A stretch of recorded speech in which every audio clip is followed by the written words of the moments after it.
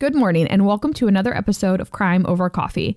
We're your hosts. I'm Erica. And I'm Abby. And today I'm going to be telling you part one of the Vallow and Daybell case. So pour yourselves a strong cup of joe and let's dive in.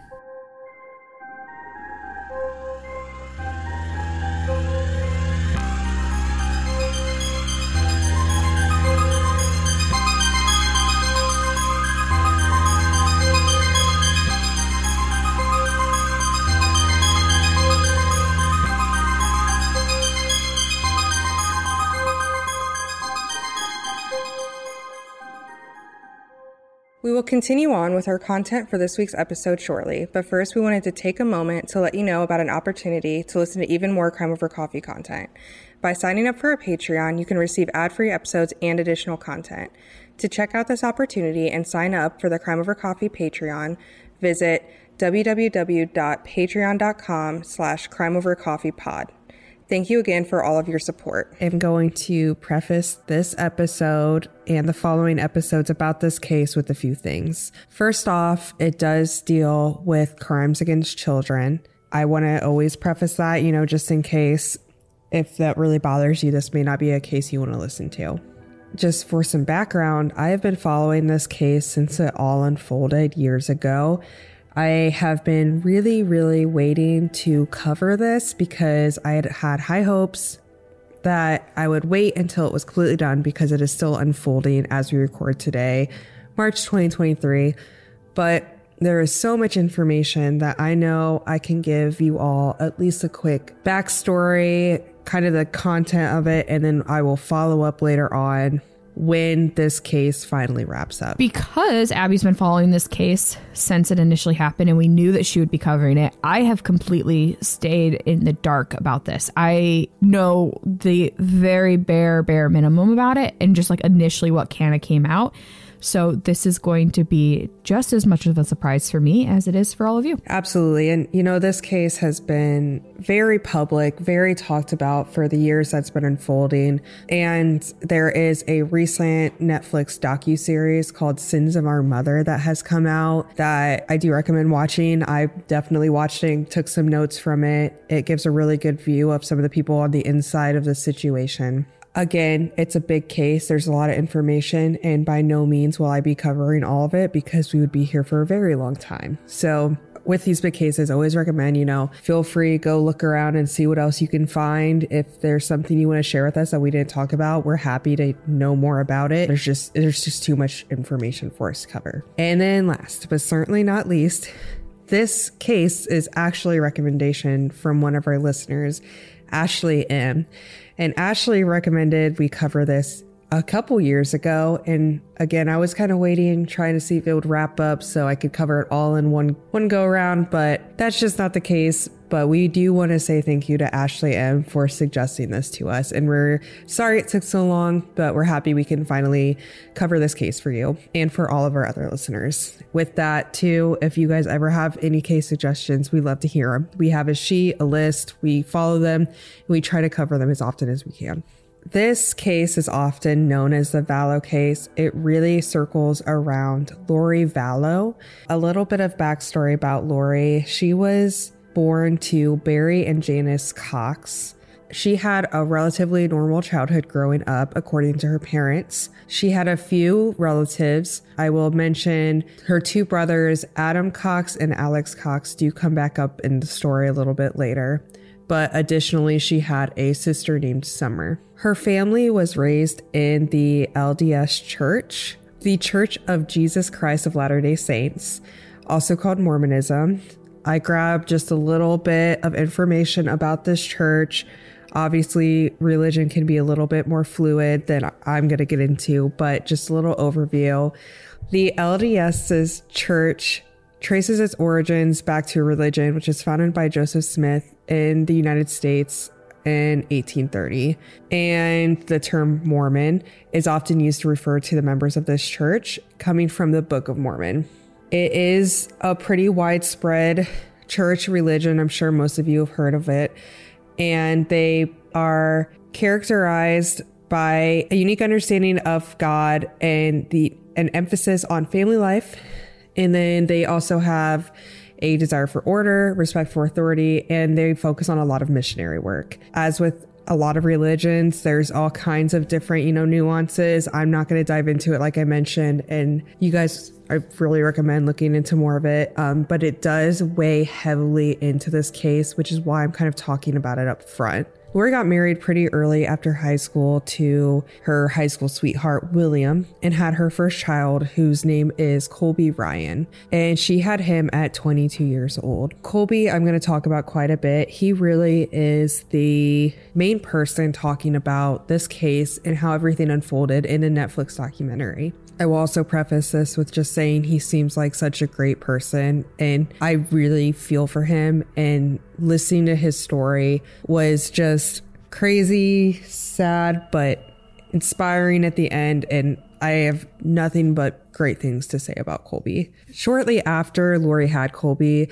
she did split up with William and actually ended up getting together with Joe Hayes and marrying him. At this point, she has her second kid, Tylee. We immediately kind of start to see these weird tendencies of Lori making statements, bold statements about what she's being told to do and what's going to happen from God. Again, I'm just going to preface this with, I'm not by any means trying to offend anything religious. I'm just kind of going through the facts of what she was saying and how it was leading into her actions in her eyes.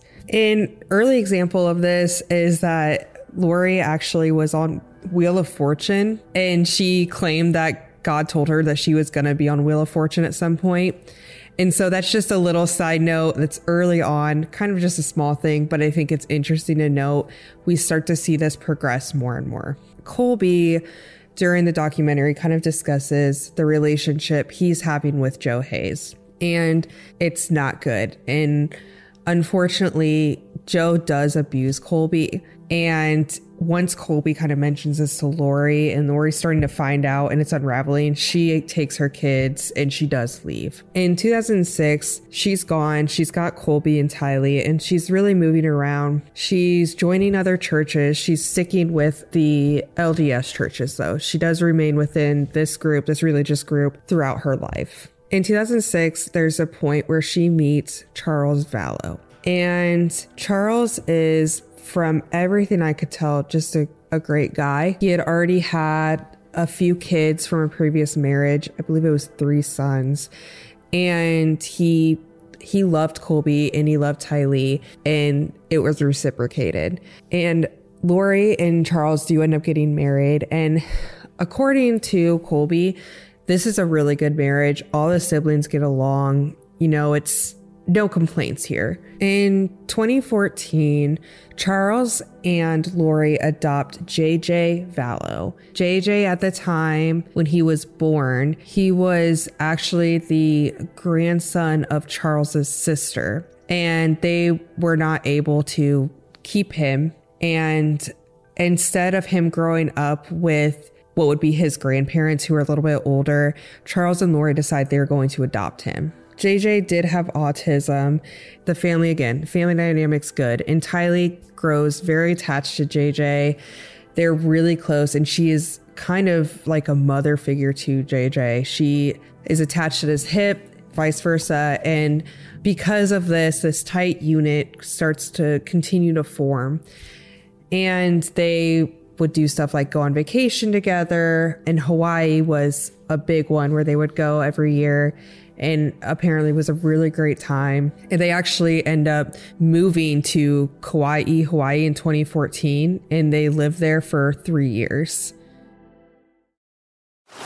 Now on Netflix, inspired by the unbelievable true story of a fake hitman, comes the new movie, Hitman, from Academy Award nominee Richard Linklater. At 96% certified fresh on Rotten Tomatoes, critics are calling Hitman a smart, sexy crime thriller with surprises at every turn. Starring Glenn Powell and Adria Arjona, Hitman. Now playing on Netflix and in select theaters. Rated R. Alrighty, here we are. We are living in Hawaii, and Lori is attending some more LDS churches in the area. and she ends up making a friend named April Raymond. This is where we first start to hear that Lori is kind of having some issues with Charles. She's a little bit upset with him because she feels like he is not as into their faith as she is, basically. She's wanting somebody who is more focused on their religion and practicing it. It's at this point she starts making some more bold claims, and she's claiming that she's communicating with the angel Moroni. She's claiming she doesn't need to sleep a lot or she can't sleep a lot because she's getting woken up by angels often to give her instructions on what she's supposed to be doing. And as I mentioned, her faith in religion falls into this case very heavily. So that is why I'm giving these claims. Take them as you will, but it plays a factor throughout this whole thing. At some point, they end up moving back to Arizona from Hawaii. And Colby at this point is gone. He's in college, and he meets his now wife, Kelsey, and they end up getting married. Kelsey is a Christian, and she goes to a Christian church. Colby starts going with her, and there's this little bit of resentment coming from Lori because of this. And it's at this point that Colby and Lori's relationship kind of starts to break apart a little bit. But Lori is still married to Charles. She has Tylee and JJ. They're back in Arizona. Again, Lori is kind of looking where she's going to fall into in regards to the LDS church. And she starts listening to these podcasts, and she starts acting a little different. She's concerned that basically an apocalypse type of thing is going to happen, and she starts doomsday prepping. It's around 2017 that I guess she really starts to have a little bit more of a strained relationship with her kids as well. Her focus is more on these podcasts that are discussing the LDS church and maybe some viewpoints that caveat off of that. Again, doomsday prepping, but she starts reading books written by author quote unquote, Chad Daybell. He had written several books about preparing for the end of the world, basically saying the end of the world's going to come, and he's going to have a community in Rexburg, Idaho, where some of these select people are going to survive and carry on in the name of God. There's comments being made from Lori talking about how terrible the end of days is going to be and how it's going to be so scary, and maybe they don't even want to be around for it. She's making comments about maybe I should just take my kids and drive off a cliff. Maybe we should just die now, to spare how scary and intense it's going to be when that end comes. At this point, she kind of starts looping in her brother, Alex Cox, and he's around quite a bit. And they start forming this group, getting some more friends within their church. Melanie Gibb is one of them, and they start doing their own podcast. In 2018, Lori goes to a conference, and it is about preparing for the end of this time in these trials. And Chad Daybell is speaking there, and has a table or booth set up, and he's selling books. So Lori goes and actually gets to meet him. I guess they immediately kind of connect, and he's telling her oh, we've actually been married multiple times in different lives. We've always been connected. Like I said, this occurs in October of 2018. And they start doing a podcast together where they're talking about the same kind of content. The end of times, select people are going to be, I guess, privileged to carry on the world. I will mention Lori is still married to Charles, and Chad is also married to Tammy Daybell, and they do have 5 children. Now I'm going to talk a little bit about Chad Daybell.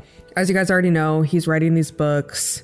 I won't go into it again. I've already said it, but he has been with the LDS Church for a long time. He actually served 2 years on a mission in New Jersey where him and others were trying to bring people into the church. When he comes back, he goes cliff diving in Utah. And this is where he says he has this near-death experience. And he actually, I guess, supposedly, he claims, he hit his head and now he can see visions of the future. And that's where he is pulling from. I know the end is coming. This whole thing's coming. And this is how we prepare. He, as I mentioned, ends up getting married to Tammy. Her name before being married is Tamara Douglas. And they have kids. And this is just when he starts snowballing and writing his books and doing his podcasts. He actually starts a publishing company to publish his books. And he goes on to discuss this end time, this apocalypse. I'll just start calling it an apocalypse. He's basically claiming he can kind of rank people based on how many past lives they've had, which is something he can identify. And he's saying that 144,000 chosen ones are going to be saved after this apocalypse and carry out the work of God into eternity. And these are quotes from him, his books and his podcast. And as I mentioned earlier, Rexburg, Idaho, they're going to start creating these camps, and it's going to be the, quote, New Jerusalem, end quote. Something that I want to note about this, he's pulling from the LDS religion, this kind of discussion about an end in some scenarios. But let's talk about Chad's claim specifically, because within this church, they're discussing, you know, this apocalypse happens and Christ comes in and leads the people into eternity. In Chad's story, in his visions, he's doing it. He's leading these 144,000 people. And so immediately you can pick up on that. It's a little culty. It's manipulating the situation. It's using fear to scare people into following him and doing what he wants. Lori is falling into this very heavily. Remember earlier I kind of mentioned like she wanted Charles to be more devout like she was. And now she has this man who is supposedly or claiming to be like the most devout, really.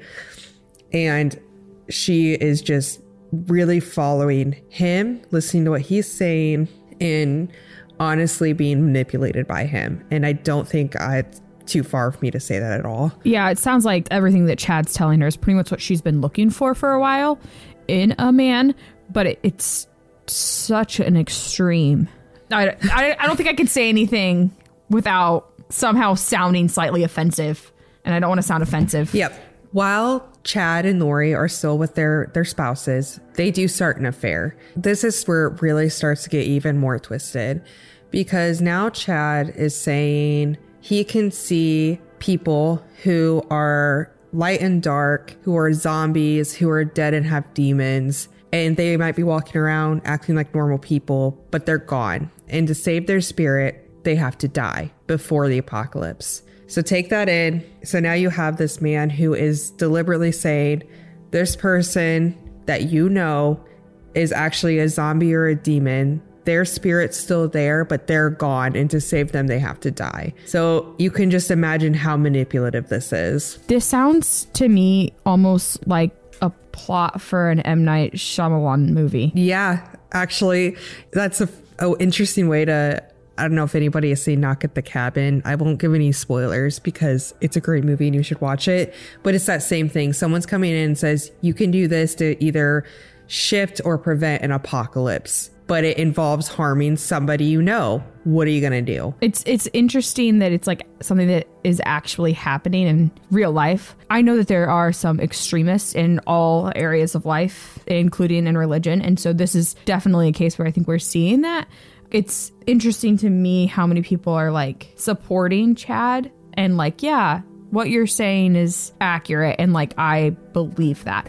And the reason I think I struggle with that so much is because they like have this basis of their religion that is pretty much telling them the exact opposite. But then this human man comes forward and says all of this stuff that's I'm the Messiah or I'm the one, like it's me. Yeah. And they're like, okay, yeah, for sure. Even though everything that we have from our religious textbooks tells us it's not, like, I'm still gonna believe you and I'm gonna support you. And it's just, I'm struggling with that. 1,000%. I like that you also said man, because let's be honest, most cults that we know about, it's a man who's taking advantage, manipulating a word, and that might be the Book of Mormonism, the Bible, what have you. And he's using it because he's a narcissist and wants to hold over people that kind of control. We could do a whole podcast on cults. That's not really our MO, but there's some great cult podcasts out there I recommend listening to.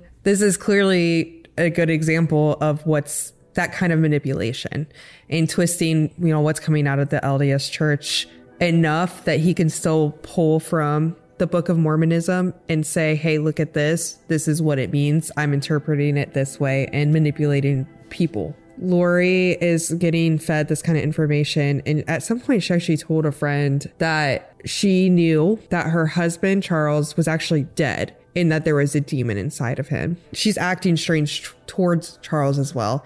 He knows that she's making these claims, and he kind of starts emailing Lori's family like, something's wrong. Can you guys get involved? And basically the family, what had happened is Lori texted the family, was like, I found out Charles has been cheating. Don't respond to him. Don't listen to him, blah, blah, blah. So the family is thinking he is just trying to get out of what he did and he was the one in the wrong. And so that communication is not coming through.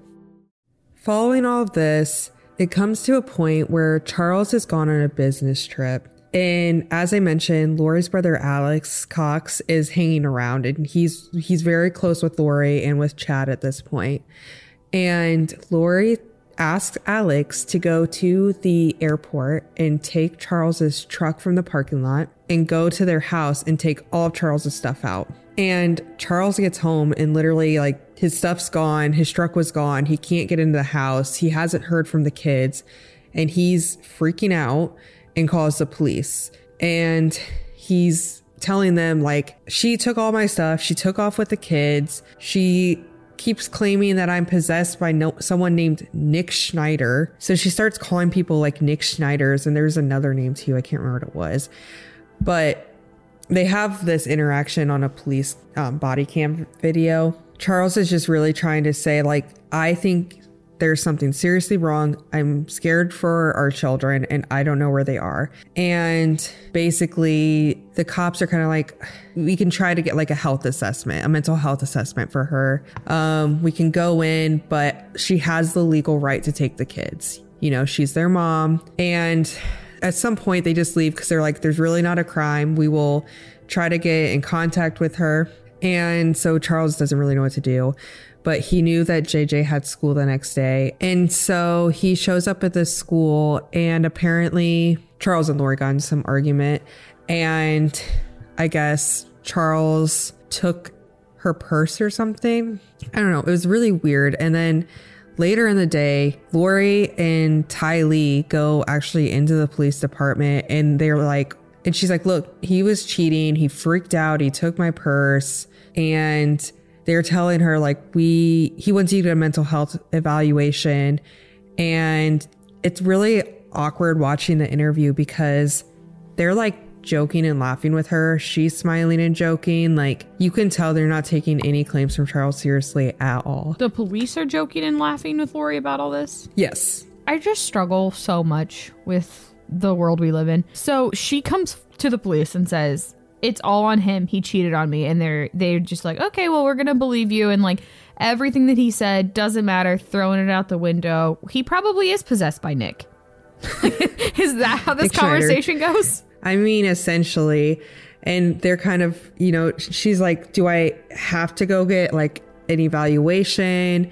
Will they like bust into my house? And they're like, someone might come knock at your door. You should probably just go do it now. Get ahead of it. And so she goes to the place, gets an evaluation. They say she's fine. She's not committed. And they're just kind of like, okay. Like, you know, the police really doesn't get into it anymore. And especially with how this all unfolds, it's really unfortunate. Now, at this point, we're in July of 2019, and Charles is staying in Houston, Texas, and he's coming to visit weekly to see the kids. They are separated, but not divorced quite yet. And at some point, Lori writes an email pretending to be Charles. And it's like this fake letter that is meant to hide from Chad Daybell's wife, Tammy, that they're having an affair. Again, Charles is reaching out nonstop to Lori's family, like, I am scared, something is wrong. And he finally gets through to Lori's brother, Adam Cox. And he's sending this stuff, this information, this letter where Lori is pretending to be Charles to like cover up the affair. And so Adam's finally like, you know what? Let's talk to her. Let's do an intervention. I'll fly out. We'll try to get her to the house. and talk and figure out what the heck is going on. Lori kind of finds out about it and is just like, screw you guys. Everything's fine. Get out of my business. And Charles starts seeking a divorce. And here we jump to July 11th, 2019, where police in Arizona receive a phone call from Alex Cox that claims that he had shot Charles Vallow and he was dead. Join us back next week for part 2 of the Vallow and Daybell case. Thank you guys for listening, and we will finish up this story next week. Thanks to listening to this week's episode of Crime Over Coffee. You can find us on Instagram at Crime Over Coffee or on Facebook at Crime Over Coffee Podcast, where all of our photo and video content for each episode can be found. You can also email us your thoughts and case suggestions at crimeovercoffeepod@outlook.com. All of our sources can be found in the show notes for each episode. If you would like, you can support us by going to anchor.fm/crimeovercoffee. You can also support us by recommending us to friends and family, giving us a good review on Apple Podcast, or subscribing to us on your favorite podcast listening platform. Thanks again, and we'll see you next time.